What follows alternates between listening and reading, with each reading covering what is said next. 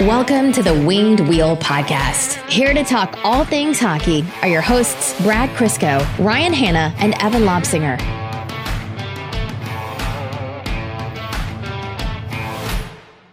You know, we're screwed if we ever start to genuinely hate each other.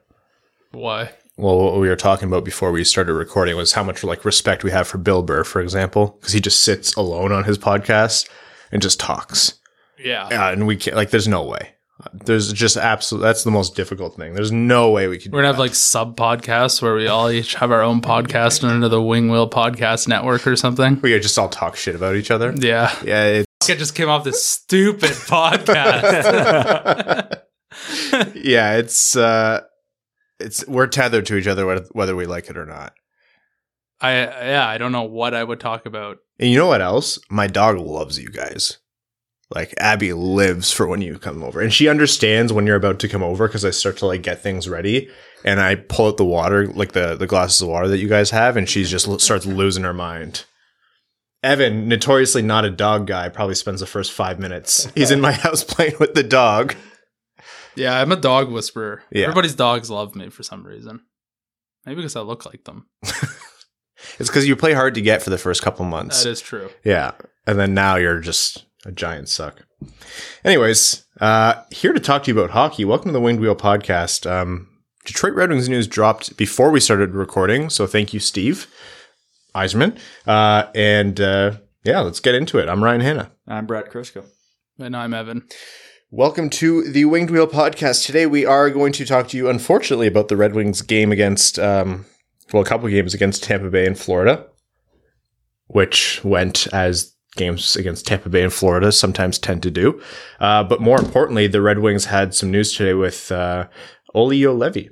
Juolevi?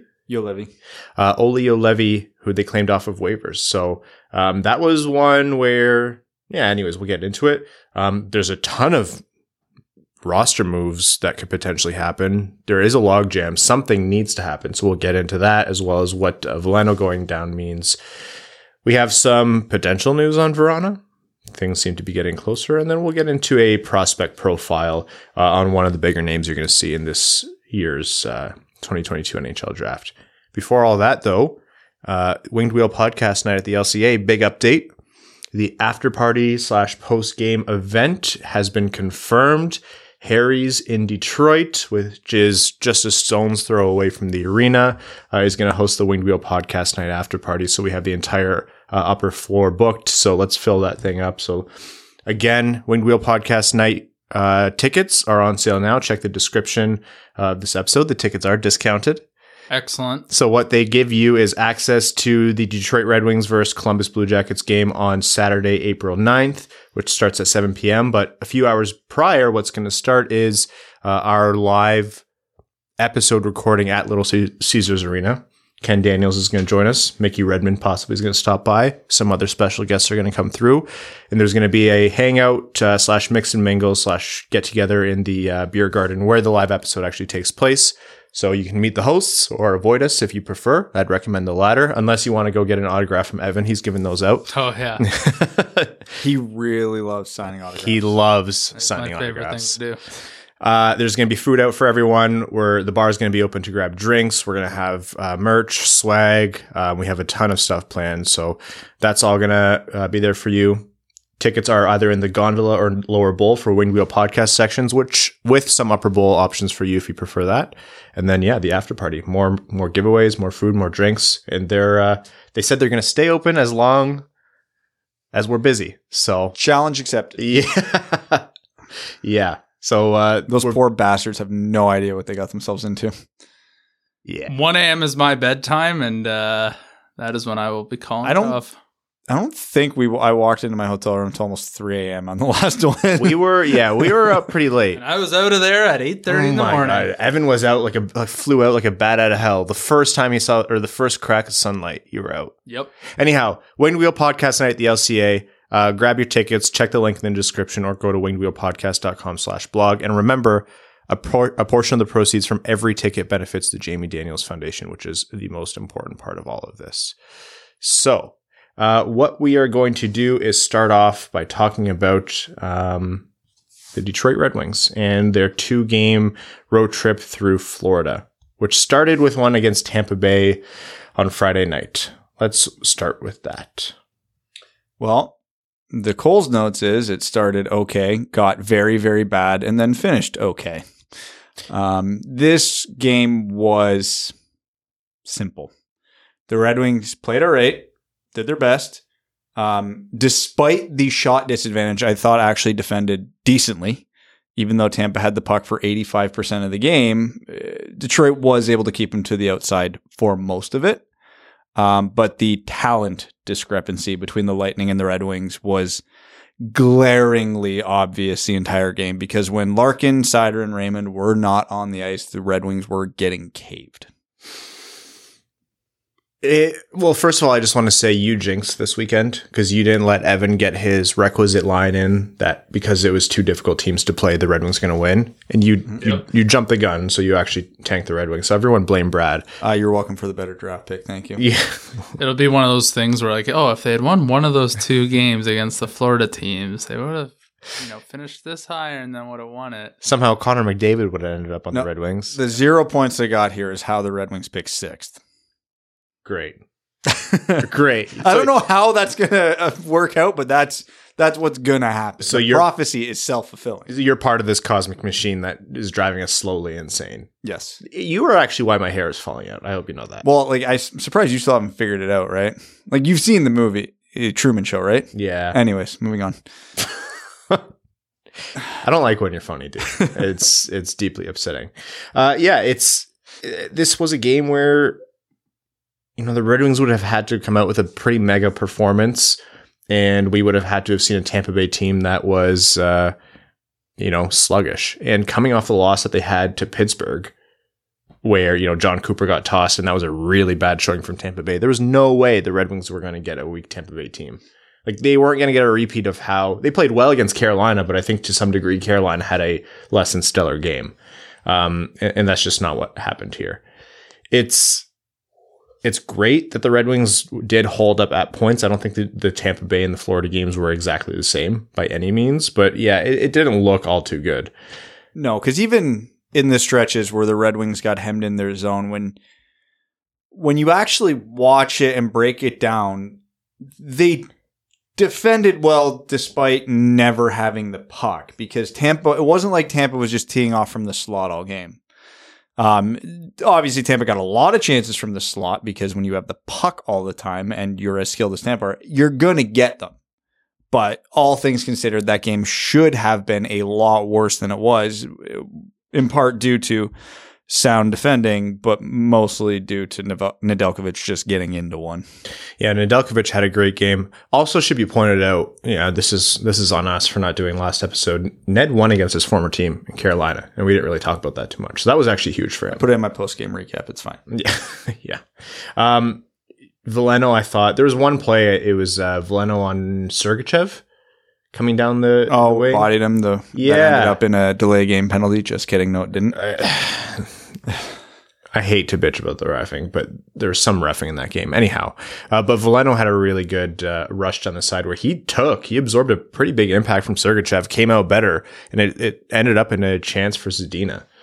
Quality chance, and then Mark Stahl banged the rebound through Elliott, and then Joe Veleno would have had what would have been an empty net, except Sergachev knocked the net off.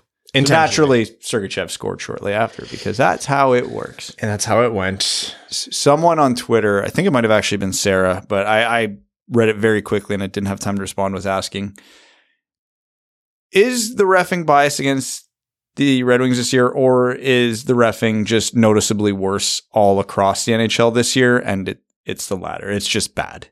As much as I want to say the refs are out to get the Red Wings, this is just good old-fashioned incompetence. It's not anything malicious like that. I don't think they're worse this year. I think the Red Wings are better, and so it's starting to matter more. It could be. That could very well be true. But like even when I'm watching non-Red Wings games, it's bad. It's not good. The important part of the one goal, or not the one goal, sorry. What am I saying? The one goal. They lost 3-1.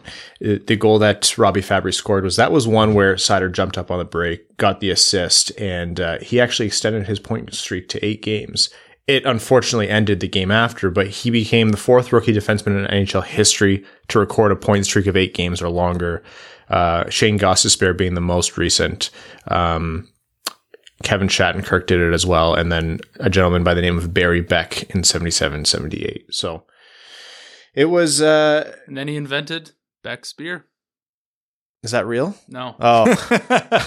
I was waiting for it. You did. I had you. I bit hard on that. I saw it in your eyes. I was watching that like I was watching a sitcom. Like I knew it was coming, but it was still going to be funny. One thing I want to talk about in that game, and I think you'll know the shift I'm talking about, the power play that the Red Wings had, where everything good that happened on the power play ran through the sticks of Moritz Seider or Lucas Raymond. Started out with Lucas Raymond catching a pretty tough puck and still corralling it in motion, breaking into the zone cleverly. Like that wasn't an easy zone entry. And they didn't score. And I think there were points where Lucas Raymond should have been a little bit more selfish and shot. So it by no means was perfect, but it was just such a refreshing power play to watch. And it was such a reinforcement of what we talked about last episode, that stat that Prashanth pulled. The difference in this team when those guys are on the ice and the puck is running through their sticks, the poise and the puck control that they have has been missing for so long. And they shouldn't be the only guys on the team who are able to do it. Like that's a pretty big problem with the Red Wings right now. Like they have a second unit that just, they do their best. Do they though? They're out there. They certainly are out there, I think. But it was just a really good display. And I think it was just kind of mesmerizing to watch. Yeah. And the more I watch it, and obviously trying to decipher why Raymond and Seider are so much more effective on the power play than everybody else in the Red Wings, beyond just obviously they're 2 of the more skilled players on the team, they move. That's really all it comes down to. Like when they have the puck, they have the skill to do what they want with it. But when they don't, they move. And when they get it, they move. It's such a simple principle that the Red Wings power play struggles so mightily with. Because you can always watch Raymond on the left half wall there. When he doesn't, he's moving to find where that seam's going to be, or if that seam, he knows that seam's not going to open up. He's just, okay, I'm popping up here. I'm your outlet. If you get in trouble, I'm here. And then when you're on the power play, the key to getting points is just having the puck a lot. So if you're in the right spot to receive the puck, you're going to get points off of it. And I don't think there's any magical formula why they're so much better at it. And Larkin's good at it too, but the other power play, the rest of the power play is not. But yeah, they make the defense move, which then causes mistakes eventually, and they capitalize. Thing with the difference between their shift where they were doing that against Tampa and when they do that against other teams is Tampa's good enough. They don't buckle when they do that. Like if they did that exact power play against Montreal, somebody on Montreal is messing up at some point and they are getting a shot off and they are going to get a quality shot, but it just Tampa didn't open it up for him. And one thing is the second unit. Like Brad just said, the movement is key. And there's more that goes into a power play, but I second that. The movement is important because that's the biggest hindrance with the Red Wings power plays. They just stayed static and moved along the perimeter, and it was so terrible and predictable that if they ever ended up gaining the zone, which was a rarity, it was useless. But I'll also say, just because it's a simple thing to do doesn't mean, like in terms of implementing a solution, doesn't mean that players can do it. Yeah. Moving with the puck and making decisions, it takes skill and it takes a thinking for the game that I don't want to say only the most elite players can do it, but you have to be pretty good.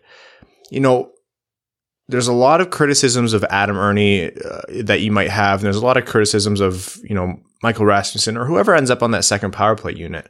But you could never really peg those guys as power play drivers, as ones to move the puck and make those decisions. They're not going to be that. And, you know, they are on that second unit more or less by necessity at this point. So if you have maybe 1 or 1.5 guys on any given second power play unit shift who can do that, that power play is not going to do much. You essentially have to bank on chaos or some catastrophic error or someone just doing it all themselves and ripping it home with a wicked shot, which, like Brad said, against better teams, you're just not going to get that opportunity.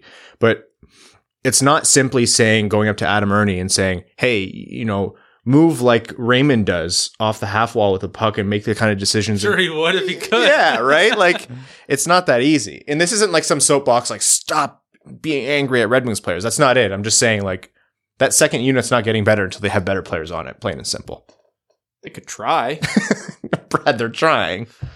They could try. Try what? I'm not saying effort. I'm saying they could try moving, see what happens. I don't think the skill is there. I don't think so either. But what they're doing now isn't working. So try anything else. Watch if you're confused about what we're talking about, or maybe you disagree.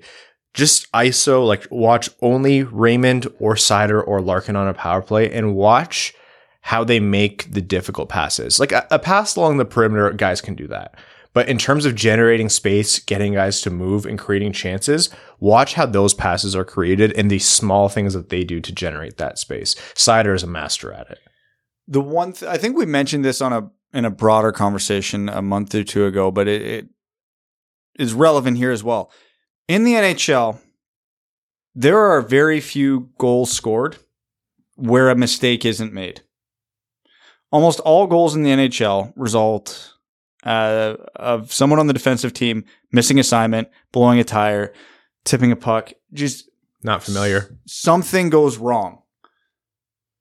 But the less you do, the easier it is for them to not screw up. So we've used the term controlled chaos here before, which is what your power play should be.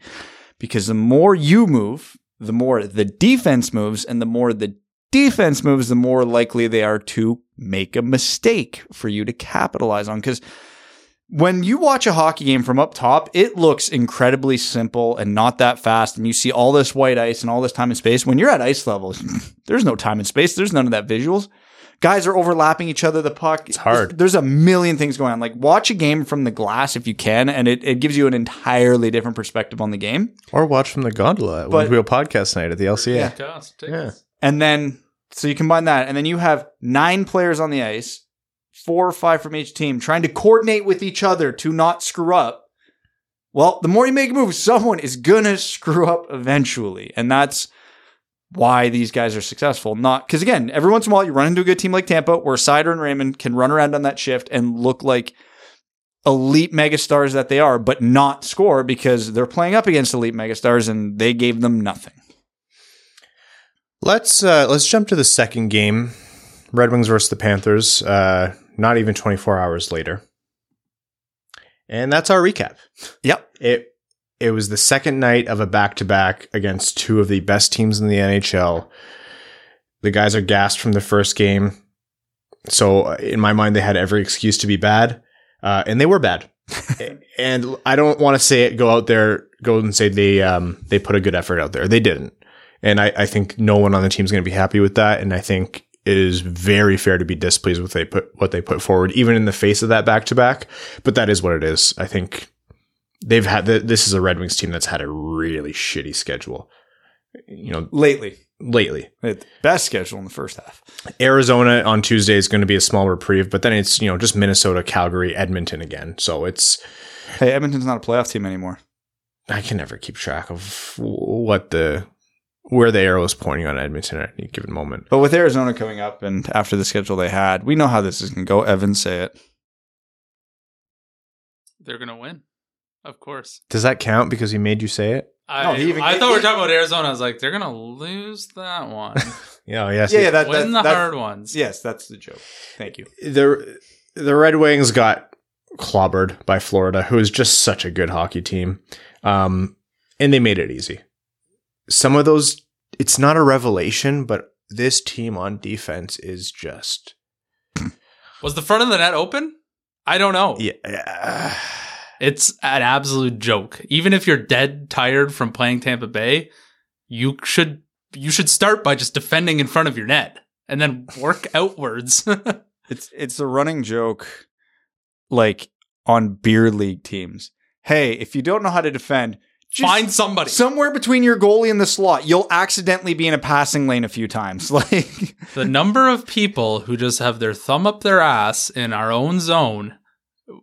Two guys watching one guy, and then in comes somebody else, and they just sneak in. It's so obvious. It's a domino. You've raised this a lot. It's a domino effect of mistakes. One guy misses his assignment, and there's that usually, like, it's bad, and that puts you in a bad spot. But there's usually mechanisms to cover for it. Like, you have forwards who come back and play defense. They have a whole trophy named after it. But sometimes the Red Wings just watch the guy in front. Like the real estate is so wide open. Or the wrong guy comes across, and then the other player who thought they had to go get that guy is now mixed up because he's getting coverage from somebody else, and that guy's player is now just wide open. And like I know he's been taking a beating lately in terms of how bad he's been playing, but Nick Leddy just gliding. Hey, not now. After the trade deadline. Just Nick Leddy, Norris caliber defenseman. Yeah. Just glides over to a puck battle that Hronek's having on the side wall, which he wasn't doing particularly well in. And it's like, okay, if you're going to leave the net wide open in front, which don't do that, but if you're going to do that to go help that puck battle, then help it. Yeah, get in there. Get in there. It just kind of stood, and then the puck, he didn't help. Hronek lost the puck battle. The puck went right past him to... He half-assed. Two things. Got a full ass. You got a full ass from one thing. Which is why, again, that's why Seider does so well. Sam Bennett wide open in front as Suter and other forwards are just staring at him, and I was just like, I know this is what's going to happen until the defense gets built out with some more capacity, especially on the left side, but it doesn't drive me any less insane.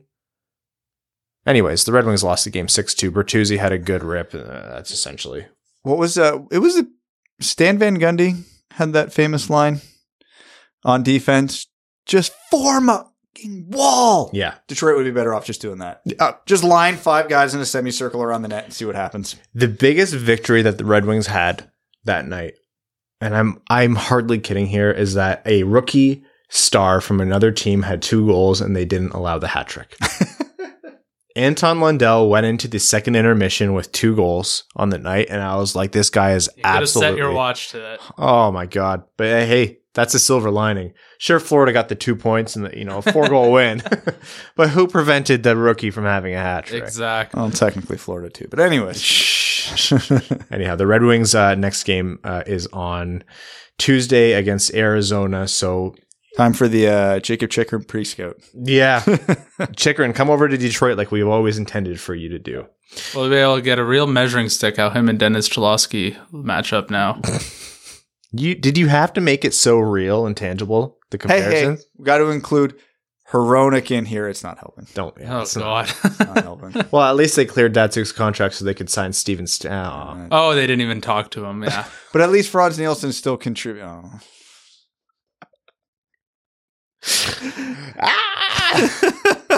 This is why we don't revisit old trades. Oh boy. Okay. Let's start with the Juolevi waiver news. Yes, because waiver wire way happier in recent years than trades. Olli Juolevi on waivers, left-handed defenseman, 23 years old, tons of injury history, but just kind of an anomaly in terms of a player in his development. Started off in Vancouver, obviously, and then Florida had him this year before waiving him, and Detroit picked him up. Who is Detroit getting in Olli Juolevi, and what does this mean for the team? A left-handed defenseman. Can't be worse. I was pretty much sold there. Yeah, so this one's... So, okay, I'll start with the positive. There's no risk here. They claimed him for nothing. They have 3 pending UFAs on the left side. The left side of the defense that they are deploying is terrible. Mm-hmm. He can't possibly be worse. That's the way I look at it. And even if he is, it costs Red Wings nothing. They can just waive him in a week if everything goes completely sideways. So the reality here is, Olli Juolevi was a highly touted prospect who was picked 5th overall by the Canucks in 2016 and has been perpetually injured ever since. He has not played more than 40-something games in a season at any level since he's been drafted, I'm pretty sure. Before everything really went off the rails for him, he was passable in the AHL, around a half a point per game. So it's not like his talent disappeared.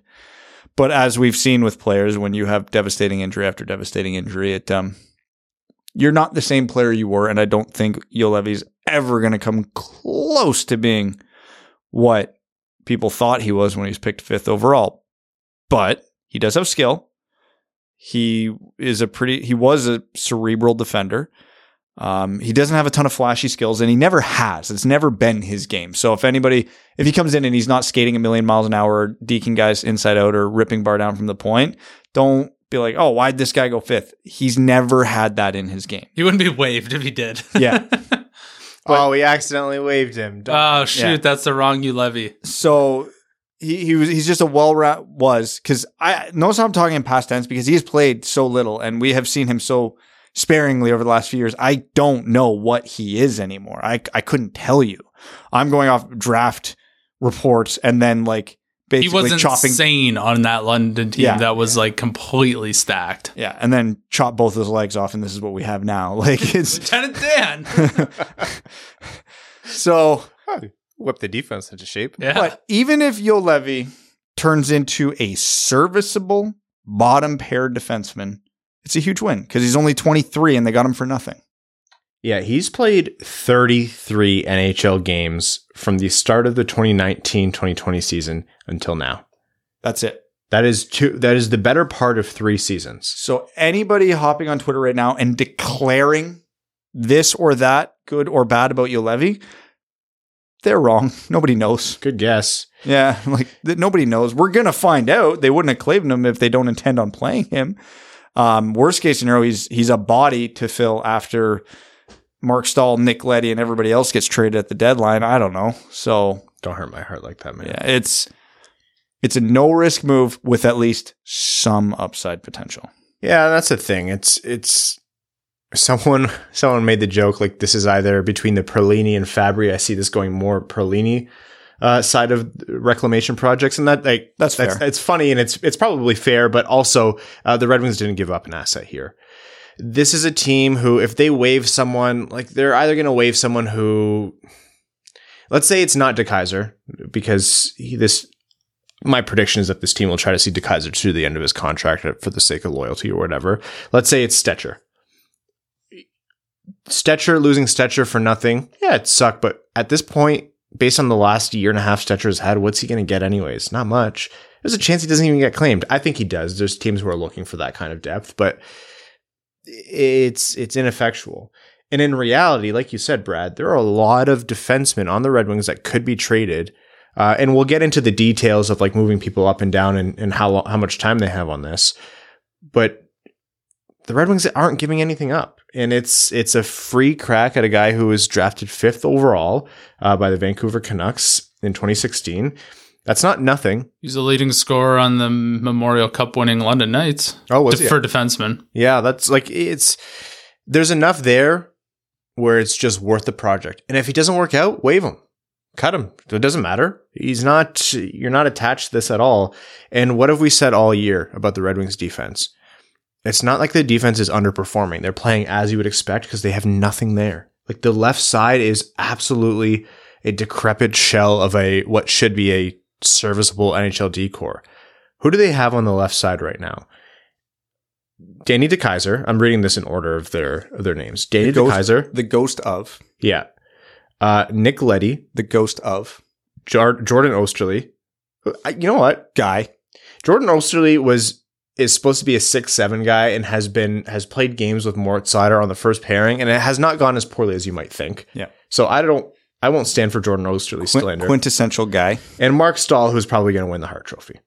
Maximum chaos. Yeah.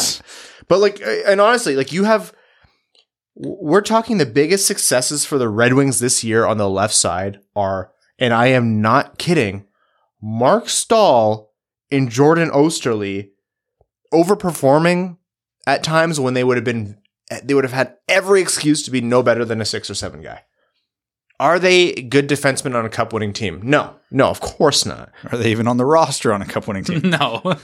But we're talking about, these Red Wings, and those are the only 2 notable players you can speak of, and that relative frame has to be moved firmly into, hey, we're talking about the lowly Red Wings here.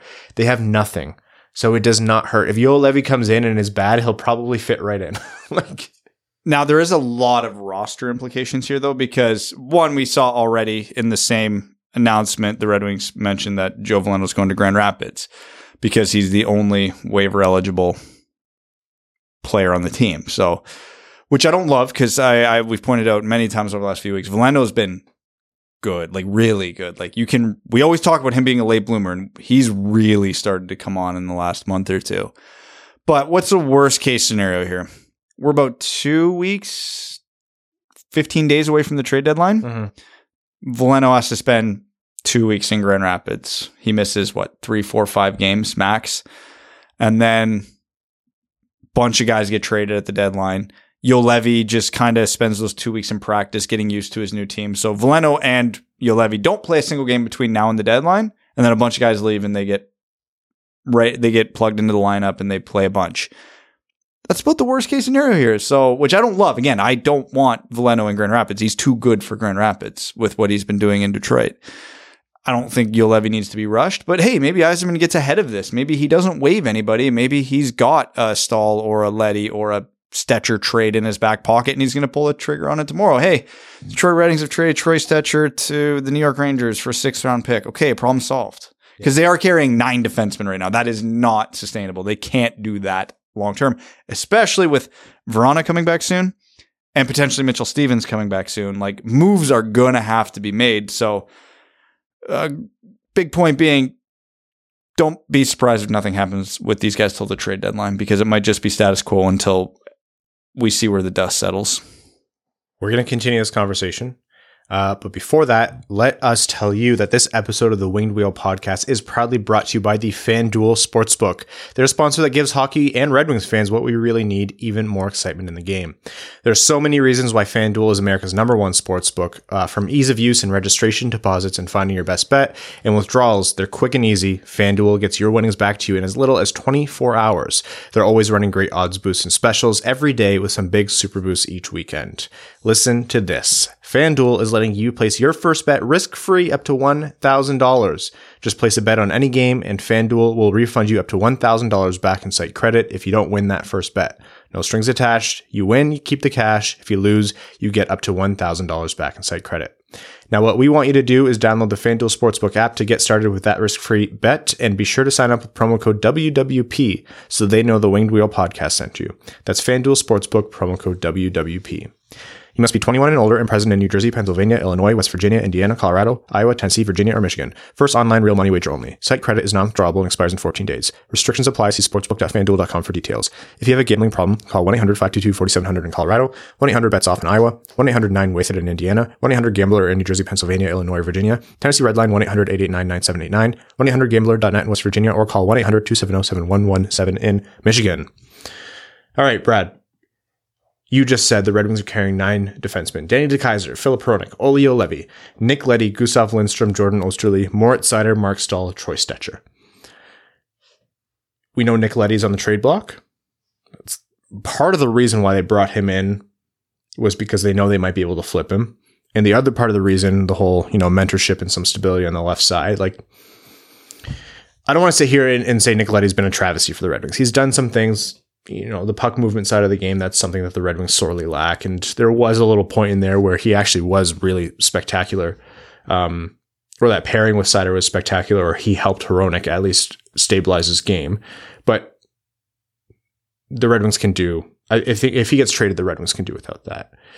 Mark Stahl, again, people are saying his name. Like, people around the league are saying Mark Stahl's name, and not like, oh, this guy's going to garner a first round pick, but they're saying his name in terms of, hey, a team that wants to go on a cup run that's lacking the leadership, the veteran guy in the room, the chaos, the tinted visor, which is worth 100 goals every night.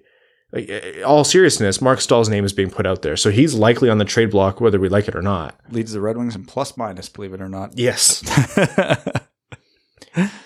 Danny DeKeyser, if he got waived, nothing would happen.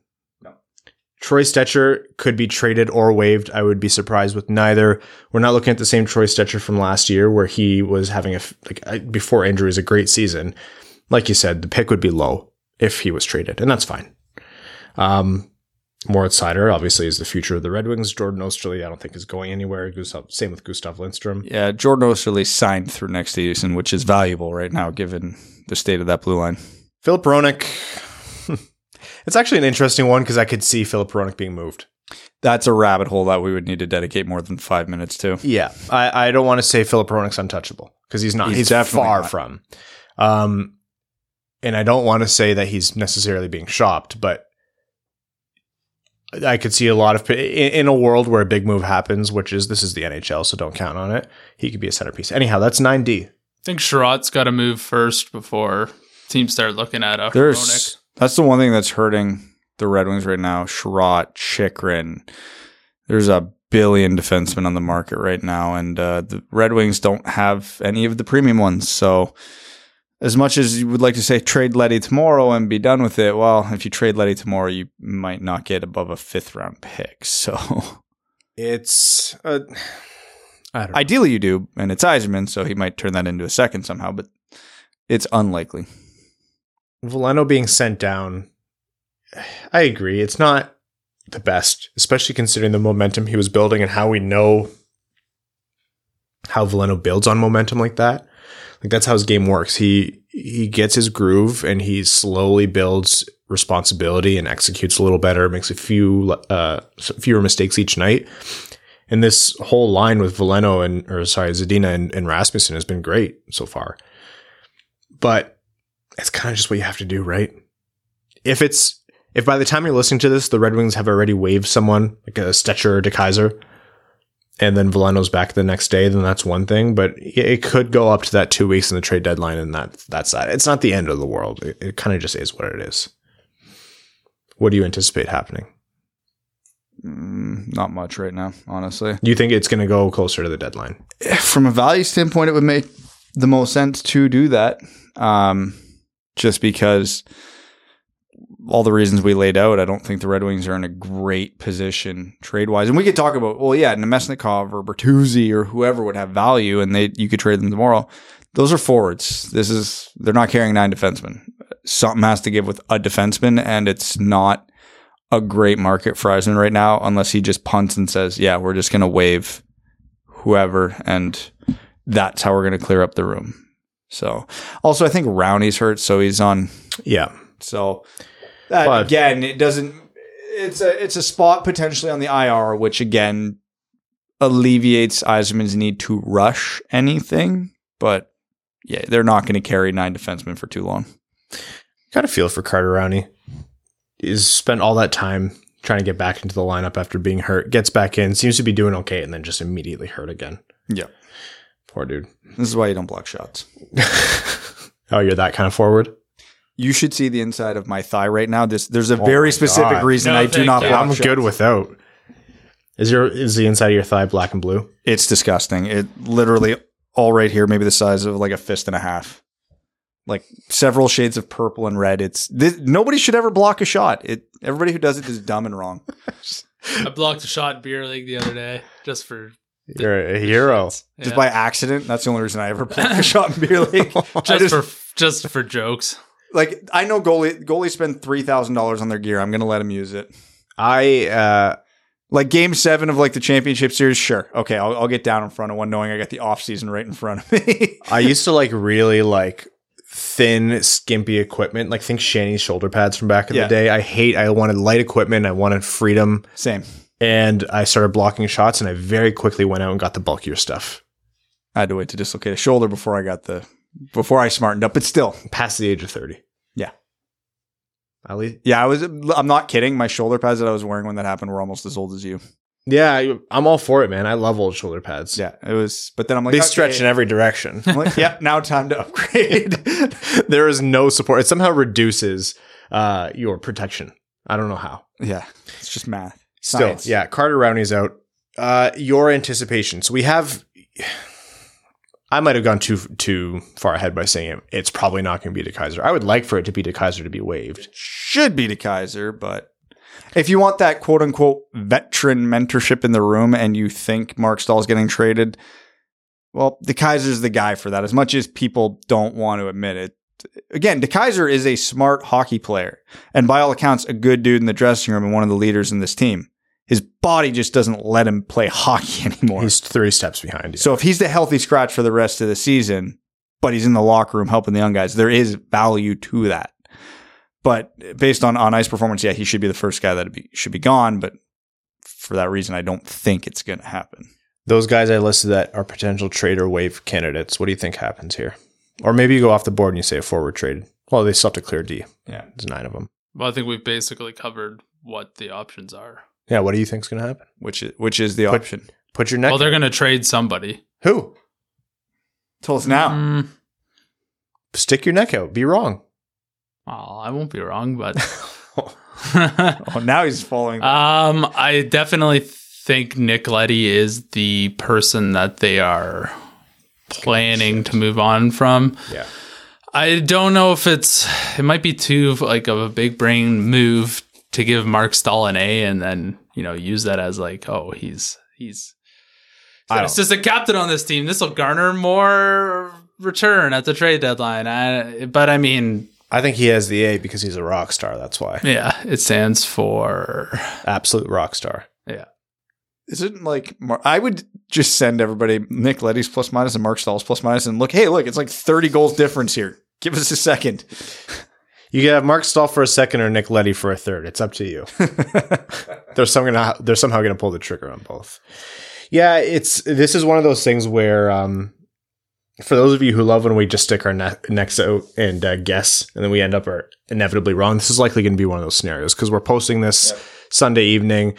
Probably by noon tomorrow, we're going to hear of a move immediately, and it's not going to wait until the deadline, and then we'll know more. But still, this is between this and Vrána and Stevens, like the dominoes are starting to fall. The trade deadline is coming. Whether you think a lot happens in hockey or the Red Wings are dull in terms of roster movement or not, now is the time where we're going to see things happen because it has to. The Yzerman's hand is forced, and he picked up Juolevi with something in mind. So we'll see what that is. But in any case, curious to see what Juolevi can do. He also played with Mitchell Stevens in London the year after they won the Memorial Cup. Oh, that's right, with Stevens. I forgot about that.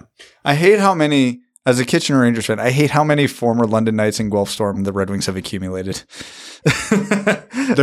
They're good teams, At least we got Sabrango to keep it. Yeah. At least a little on level. I had the Memorial Cup winning roster for London, that team the lineup was insane. Was that the Marner year? Yeah. But Christian Dvorak was actually their leading scorer. Oh. Matthew Tkachuk, I believe, was also on that team. Yeah. It's turned out all right. Evan Bouchard was on that team. Yep. Robert Thomas was on that team. Yeah. But no, they don't pay players in the OHL. Remember this. The number of on Elite Prospects, they have the little team, NHL team. There was a lot. Yeah, the number of it was a majority of the players. Yeah, that column was full for most of the London Knights. Man, yeah, explaining the OHL to someone who doesn't know hockey is funny because they're like, how does this team and like a couple others, how are they consistently the best? And you're just like, well, it's weird. A lot of scholarships handed out. It's the beautiful city of London, Ontario. That's why. Yes. You ever just feeling kind of stabby? London, Ontario. I can make that joke. I'm from Windsor. Okay. Jakub Vrána.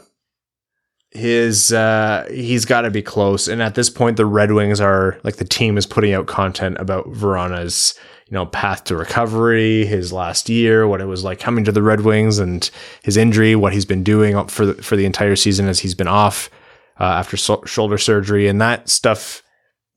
He's getting close. I think we're getting really close to a Jakub Vrána return, which is just excellent. Talking about those power play units, whether that's Fabry going down to the second unit or maybe they stick Vrána in there to start or whatever it is. And two, he's an exciting player who scores goals. Like that's what he does. So you have another guy in that tier of, this is someone when they're on the ice, they are going to do something. And, the Red Wings have been excited because they have Larkin, they have Raymond, they've had Sider for a lot of the year, Bertuzzi in that tier, but not much else. So adding a player of that caliber is going to make the end of the season, hopefully, provided he's not too rusty, really, really fun. Yeah, it's weird how this is timing up where it looks like he might return right around the trade deadline, like right when spots are going to conveniently be available. No, I don't think it has anything to do with that. They should keep him on LTIR until they are in the playoffs or after the trade deadline. Jakub Vrána returns after a 3-year absence. But it's it adds another wrinkle to all the roster gymnastics that are going to have to be performed, as we were just talking about. But unlike Juolevi, we know that Jakub Vrána is going to provide an impact and be an upgrade on whoever he replaces. Well, we know Juolevi is going to be an upgrade on at least a few guys, but Vrána definitively going to be an upgrade. And it's going to give this team a new dimension, a new look. I hope they don't rush him.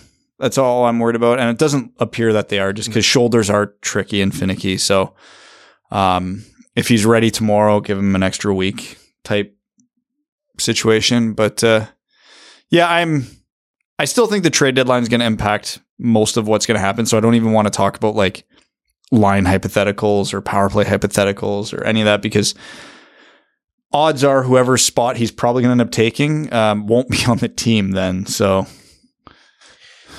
there's a lot of buffer on this Red Wings lineup, right? Like we just talked about how the team probably won't. I don't know.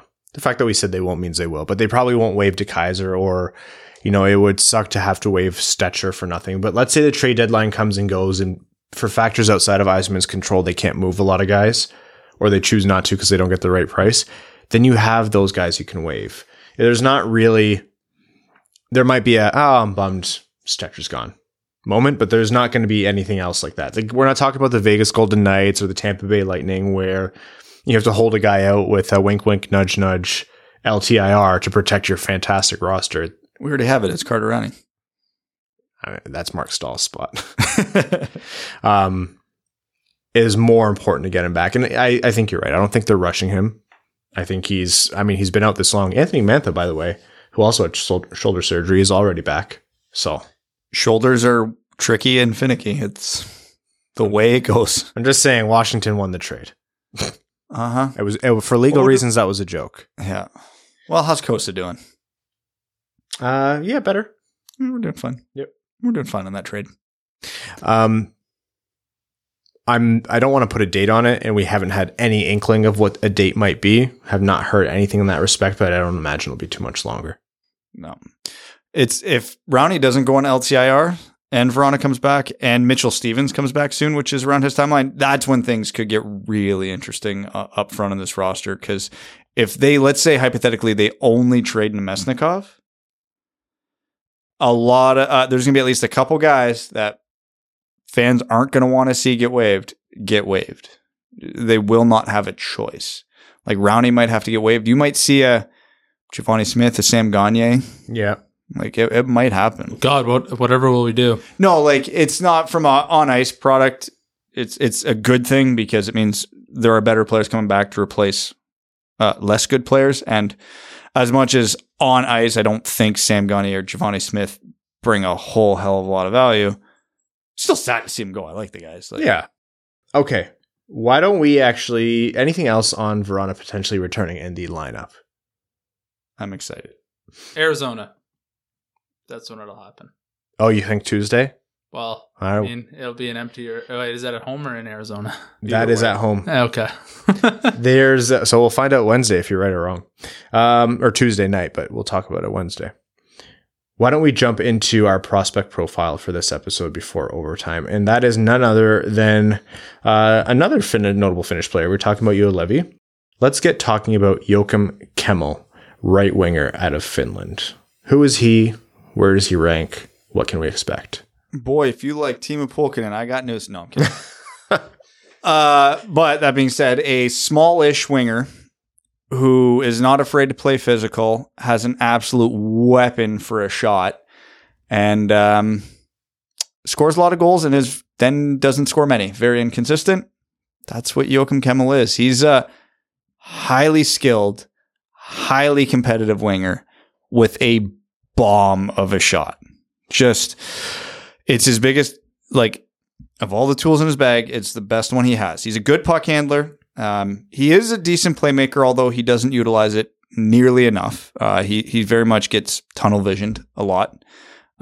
He's skilled enough that it works a lot, but that's not one of those traits that I think is going to translate very well to the NHL.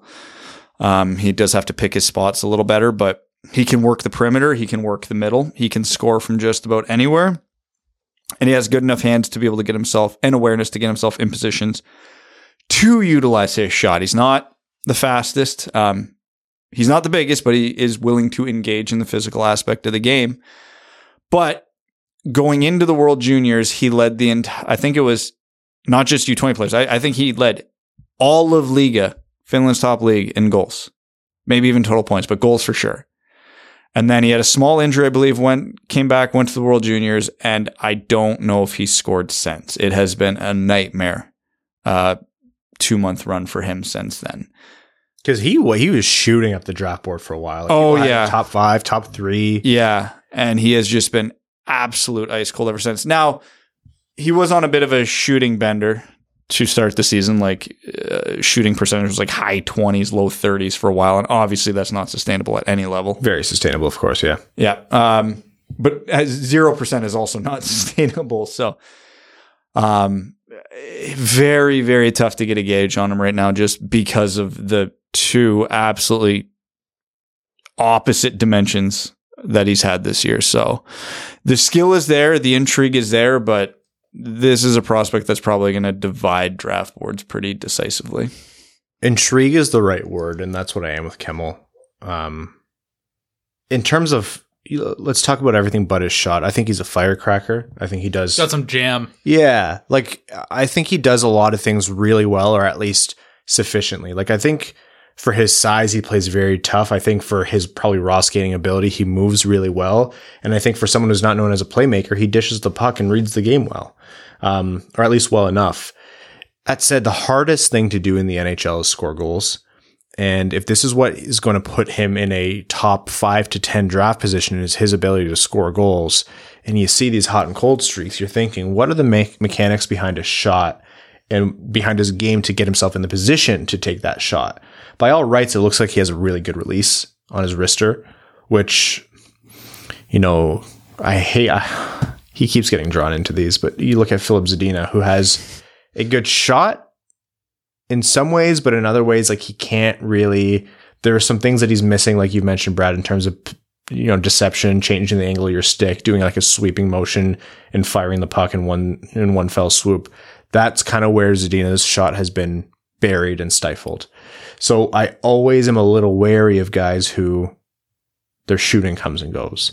I think this last however long of the season that they have is going to be pretty indicative of what's going to happen for his draft stock. Hot take, but he is intriguing.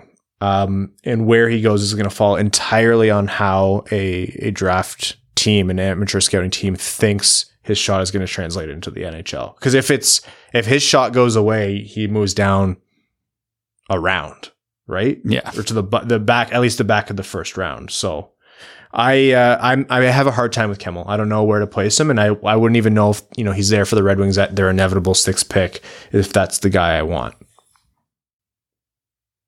I could see him going anywhere from 5 to 25. Like, he is dividing scouts, at least with the ones I know and have talked to and have read. Yeah, it's like he was a top 5 on a lot of lists going into the World Juniors, and now he seems to be averaging fringe top 10 on most lists I look at. So that's like, it's only a 5-ish spot drop. But when you're in the top 10, 5-spot drop is a significant drop.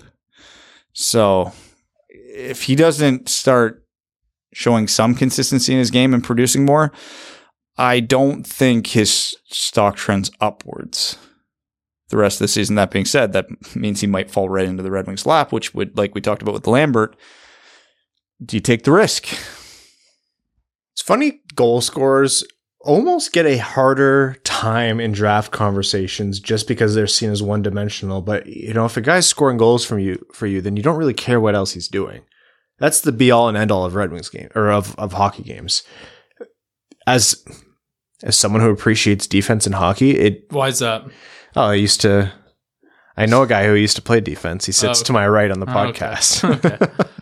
But I even can't contest the fact that, goal scoring and offense is what A, drives excitement, and B, wins games.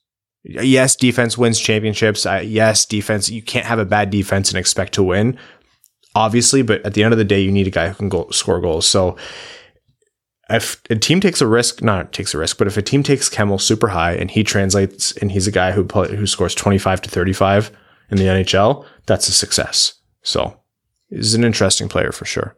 You want to see a guy cycle the puck, or you want to see him hit home runs? You want dingers. That's what I thought. All right. Any other thoughts on Joakim Kemell? Okay. Let's jump into overtime here. On this episode of the Winged Wheel Podcast, we'll start off with our Patreon supporters, patreon.com/Winged Wheel Podcast. They're the reason we are able to run the show, and do things like plan for trade deadline content and run through an off season and, host the Winged Wheel Podcast night at the LCA. So they're amazing people. And thank you so much. Bill Nye, the Thai guy, says, "Hey, Dub boys, overall, how has the season lined up with your expectations? For me, it's been way above average as a whole, but Blashill's been mildly disappointing as a coach." The season has definitely gone much better than I was expecting. Second half, I think, might regress a little bit to what we were expecting just with the way the schedule goes, but so far, very happy. Blashill, I would say, has been better. He's definitely smartened up in some areas, although there are still several key areas that remain super questionable. But no coach is perfect, and I understand that. I'm sure there's Islanders fans who complain about stuff Trotz does, so it's fine. But yeah, overall, it's hard to sit here and not be happy given what preseason expectations were. I even have a hard time. I think Blashill is as expected, based on how we saw things towards trend from the end of last year onwards.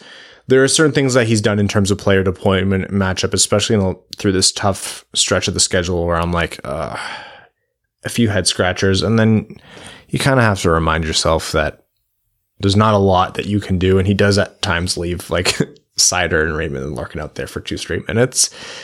I'm pretty okay on it. I think there have been points where he's had a really good season in terms of development as a coach. I think there's been points where it's been, pretty below average. Call it a wash if you want. Yeah, because you still get the moments like Friday night where by all the advanced metrics, whatever one you want to look at for forwards, Filip Zadina was first on the Red Wings in every category in the Friday night game against Tampa, and he played the lowest minutes of anybody on the team that didn't get injured.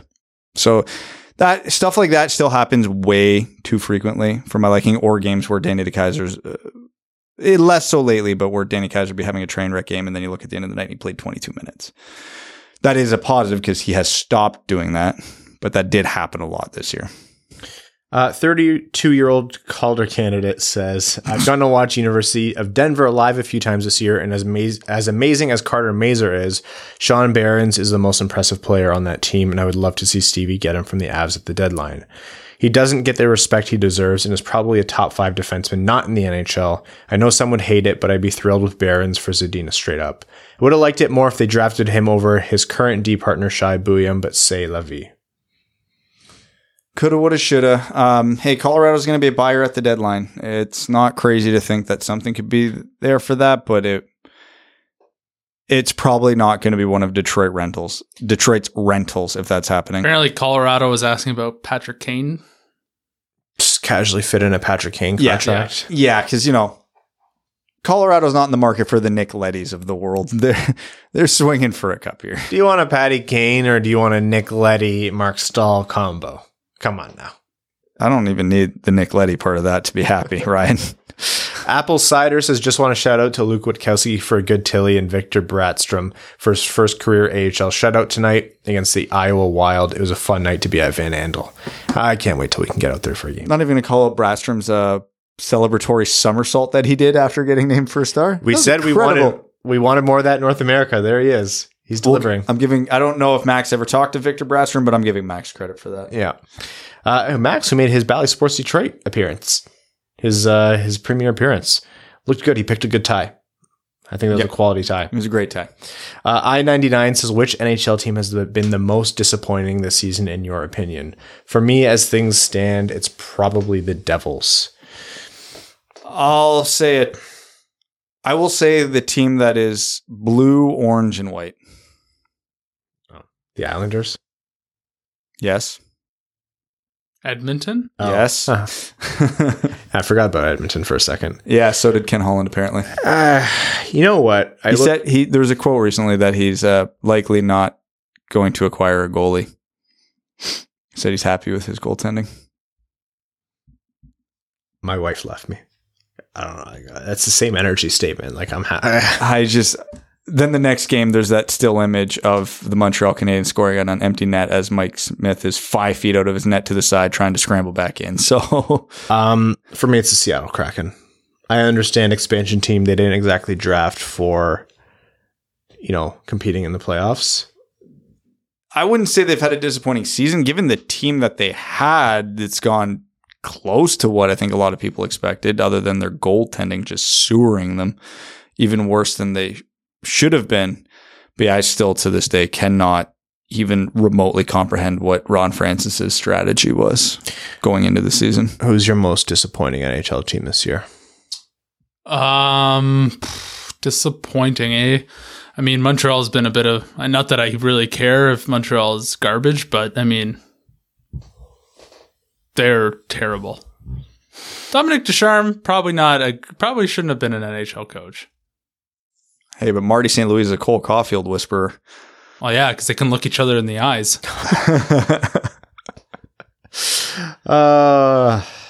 Lars, the prophet of the towering behemoth of the Swedish winger. Congrats, Lars, on putting out that episode. Says, hello, Swedophiles. Isn't it time to reunite the Burt, Larkin, Raymond line, as in permanently?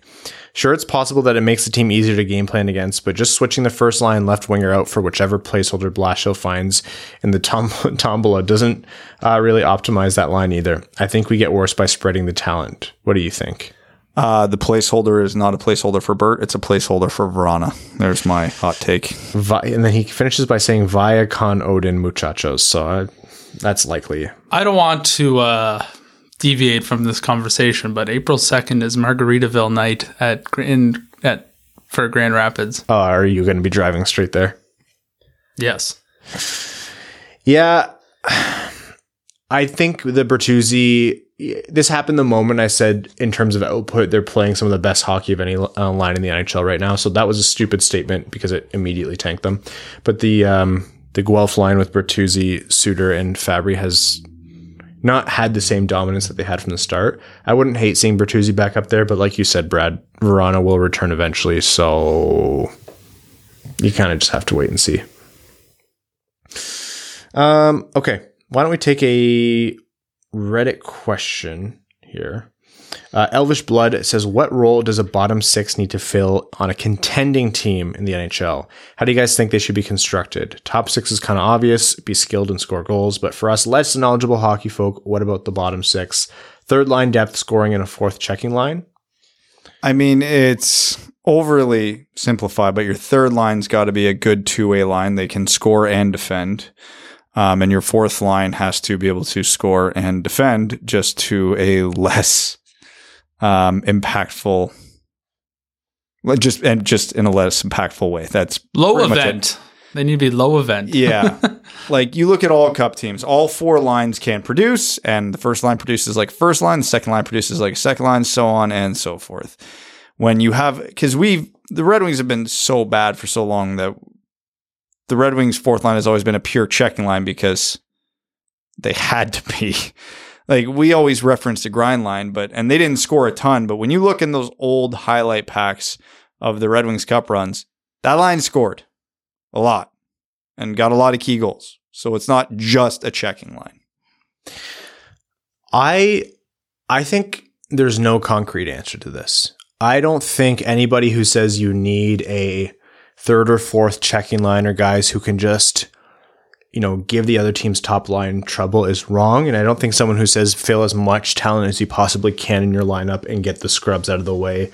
Because if all four lines can score goals, then you're going to be better. I don't think they're wrong either. I think there's a lineup is never going to do exactly what you want to do all year because guys are going to have slumps. Guys are going to break out. There's going to be injuries. They're going to be game planned against in a tough matchup in a long playoff series. Like, there's no one silver bullet. That said, you're right that the top six, they have to be able to go out there and produce. I really think in the modern NHL, my personal opinion is your top 9 need to be able to go out and produce. Your fourth line, and this is a misconception, and I think we're there right now because the Red Wings have been bad for so long, but your fourth line shouldn't just be default guys who suck. Like, that shouldn't be it. They should be able to go out there and do things effectively. Like, think Glory Days Darren Helm. Think like the peak of Luke Glendening. Like, the peak of Luke Glendening, I don't think is on a cup contender. Honestly, there's not enough 200 foot there because he didn't have the offense to. Like, if he had 2 really good wingers with him, sure, but I think Luke Glendening on a fourth line, it would be valuable in the playoffs for a cup contending team. I think he could be passable, not valuable. Think of some of the things that he did for Detroit. You don't think that would be good for a team who can go out there and score 6 or 7 goals, but the problem is they let in 7 or 8? I think Luke Glendening would be great for them. Don't even get me started on the faceoffs. Depends who his wingers are, because yeah, of course, because like in an NHL playoff game where you're only playing good teams, you cannot be extremely one-dimensional and succeed. Not every player, but if you have 3 really good lines and your fourth line comes out and it's Luke Glendening and he gives your opponent's top line hell. Like, if your team's good enough that hypothetically Nemesnikov's one of his wingers, sure, yeah, by all means, why not? Absolutely.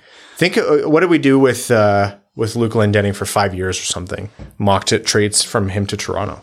I still maintain Toronto, in all those years where they were in the playoffs and they got absolutely pumped when they shouldn't have, I think Luke Glendening would have been the kind of guy that they would have been looking for and who could have made a difference. I'm not saying they're going out and winning rounds. He's the reason Austin Matthews can't score against Montreal. You're absolutely right. Yeah, that's why Babcock played him like Marner and Matthews like 12 minutes in the final game. What was it, like 16 or 17 and Marleau got like 20, 21 or something like that? Oh, man. That was like, there's a lot of moments where you just turned to your Leafs fan friends and you said, yeah, we told you. We told you. And see, that's what I mean. Like, there's no real one way to do it. We can probably have 2 hours based on what we should. Yeah. Okay, we have time for a Twitter question here from Adam Flett. It says, can you see McIsaac getting his cup of coffee after the trade deadline? With Juolevi there, less likely now. It's going to depend on injuries. I know it's a boring answer, but if it's late in the season and the Red Wings are out of it and roster spots become available because of trades, injuries, what have you, I don't think they're going to be shy to plug anybody in there just to get them a look, but I don't think he's in the plans for that right now, but things could change. Yeah. It's unless it's a wild deadline and everyone gets bought from the Wings, like the shelves are cleared. Yeah, exactly. Okay. Why don't we wrap this up? We have a Patreon exclusive overtime to record. Thanks for bearing with us. A little bit of a scatterbrained or scattershot episode, I should say, but we'll see how quickly this ages and if it ages like wine or milk, depending on how Yzerman and the Red Wings make their news. So quick reminder, if you haven't yet, get your tickets to Winged Wheel Podcast Night at the LCA. We want to thank all of you for listening. Our name level sponsors on Patreon, Arjun Shankar, Yves Bartels, on behalf of the Sarah Grand Foundation, Kyle Karagitz, Nick Perks, Brett Bailey, Terry, driver of the number 69, Crying Ryan, Hannah's been in a Simon Jamathong, Taylor Tadgel, Matthew M. Rice, B. Diz, Boos Lobsinger, Carl Brutanen Nanaluski, Chimmy, Citizen High Five, Craig Kibble, Daniel Garcia, Derek Enstam, DJ Denton, Give Blood, Fight Probert, Greach, Han Ali, Hassam Al-Qasem, Jay Gollum, Jacob Turner, Justin and the Angry Mob, Kalen Wood, King Tone, Kyle Hashman, Matt McKay, R.A., Scott Martin, Stay Fresh Cheesebags, Zach Spring, Yves Bartels, Andrew Bohan, Sam Bankson, Adam I Wish I Could Finish Like Ernie, Antonio Gracias, Babe Landeskog, Ben Barron, Boos McBipperson, Connor Leighton, Dave W., Eric Sinkowski, Evans Bingo Card, insert random Brad-related name here, James Laporte, Jeremiah Dobo, Jeremy Brocker, John Evans, Josh Yelton, Kevin McCracken, Quaz, Logan Stull, Matt Keeler, Matt S., Max $1 million, Reed, Revi DeLuca, Terry Actual, Trevor Pevavar, Zach Handyside, and Zach McCann, a driving range superstar. Thank you all so much. We'll talk to you midweek.